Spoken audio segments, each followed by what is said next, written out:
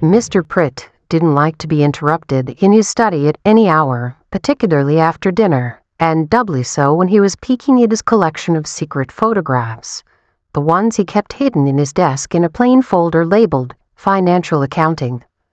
When Melinda opened the door and stuck her head in, he became quite flustered. "What's the meaning of this, Mel?" he demanded, as he squirmed uncomfortably, trying to hide the bawdiest of the photographs behind his back. "You know better than to come barging in here like that." "I'm sorry, dear, but it's Molly. She's got a stomachache. I'm worried," his wife warbled at him, pretending not to notice he was red-faced and sweating. "We should send for a doctor." "Oh, I see," said Mr. Pritt. His daughter, Molly, hadn't been herself since she came back from their month-long seaside vacation. Normally a polite and obedient girl, her moods had been downright unpleasant. She'd even gotten, dare he say it, even a little uppity at times. She'd had a few strange episodes where she'd just stared at him in a way that made him worry that, she was about to leap on him and bite his head off. But he hadn't known what to make of it. Now he realized she had probably caught something while wandering around on the ruins of those little islands she insisted on rowing out to all by herself. Yes, she had a bug of some sort. That was the only reasonable explanation. Mr. Pritt adopted an appropriately concerned look, nodded at Melinda, and said, "Might be nothing, but yes, we should definitely send for a doctor just in case. It's late, though. Better call Rand. He's always available and doesn't charge extra for house calls." "Certainly, dear," said his wife, "but couldn't we try someone else for a change? Someone a bit more up to date?" "What do you mean, someone else?" he huffed. "Old Paulie Rand has been our family doctor for ages. Why, he was my doctor when I was a boy. He knows his business, and he's very attentive to you and Molly. Plus, those are very reasonable rates he charges. He hasn't raised them for us in decades." "Yes, he's definitely attentive," said Melinda resignedly. "I'll send for him." And so Dr. Rand was summoned. Despite the hour, the weather, and the fact that he had been in the bath when the call came, he didn't delay. By midnight, he was standing at Molly's bedside, having ushered out Mrs. Pritt, shaken Mr. Pritt's slightly sweaty hand, and told everyone very firmly that he needed to examine his patient in private. Now they were alone, and he looked down at Molly and smiled. "What's this about a stomachache I hear? Been eating too many sweets, I expect. All right, let's have a look. Lift up that gown." "No," she said, in a flat, emotionless voice. "Go away." Oh, you're feisty tonight. Come now, you know how this goes. Up with the gown, dear. Please, don't be shy with me. Why, you've got nothing to be shy about, unless you haven't gotten chubby on your holidays, have you?"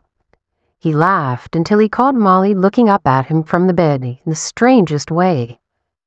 She didn't look angry or upset, just very focused and intense in a way that made him feel oddly insignificant, a little small, and even vulnerable. "No," she repeated clearly, without rancor or any sign of anxiety. "I don't want to show you anything. Go away." "Listen, Molly, don't be naughty, or I will be forced to hold you down and lift up your gown myself," said Dr. Rand with a severe look. But alongside the frown there was a little thrill that passed over him, a twinkle in his old eyes at the prospect. "Your father fears you caught something while you were out rowing, and he wants me to have a look at you. I just need to listen to your heart, just like always. I'll put my ear against your chest, just right there." He pointed, but didn't touch the spot. "Not yet." And I'll check a few other things to make sure it's nothing serious." "I didn't catch anything," said Molly. Dr. Rand heard a little stir in her voice, a flutter of energy. "No, I didn't catch anything. It was the other way around." "Now, enough of this silliness," chided Dr. Rand. "If your stomach is hurting, you had better let me do my exam. I'm the doctor. I know best." "My stomach doesn't hurt anymore," Molly said. "In fact, I'm even feeling a little hungry now." "Well, that's a good sign. All right, look, I'll just listen to your heart, take your pulse, maybe check a few other things, and then I'll have them bring you something to eat. Good? And tell you what, since you're feeling a little shy today, I will close my eyes when you lift your gown, all right?" Molly nodded, and he took off his spectacles. "Ready?" he asked. "Yes, doctor," she said, and leaned back. He smiled. "Good girl." His eyes closed as he leaned forward to press his ear against her chest, trembling in anticipation. When Melinda came in later, Molly was in bed, reading quietly. "You're still awake, darling. Has the doctor left?" she asked. "I didn't see him go. Did you see him to the door?" "He's gone," Molly assured her, not looking up from her book. "Ah, well, I'm sure he would have come to see me and your father if it were anything serious. Now, you missed supper earlier.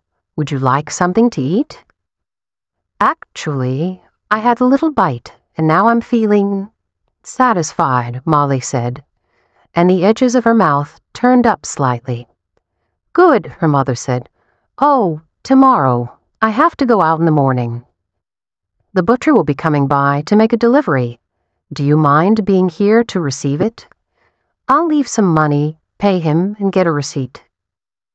And do make sure he isn't left unattended in the house. I don't trust him with the silverware. Or the maids." She frowned as she recalled the time she caught him with his hands where they definitely shouldn't have been. "I'll take care of the meat," Molly said. "I mean, the butcher." "Thank you, dear. Don't forget to pay him. We're several weeks behind on our account, and your father keeps forgetting to settle it." Molly licked her lips. "Oh, I'll make sure he gets his due. Don't worry." "Are you sure you're feeling all right?" asked Melinda. "Oh, yes," said Molly. "Better than ever."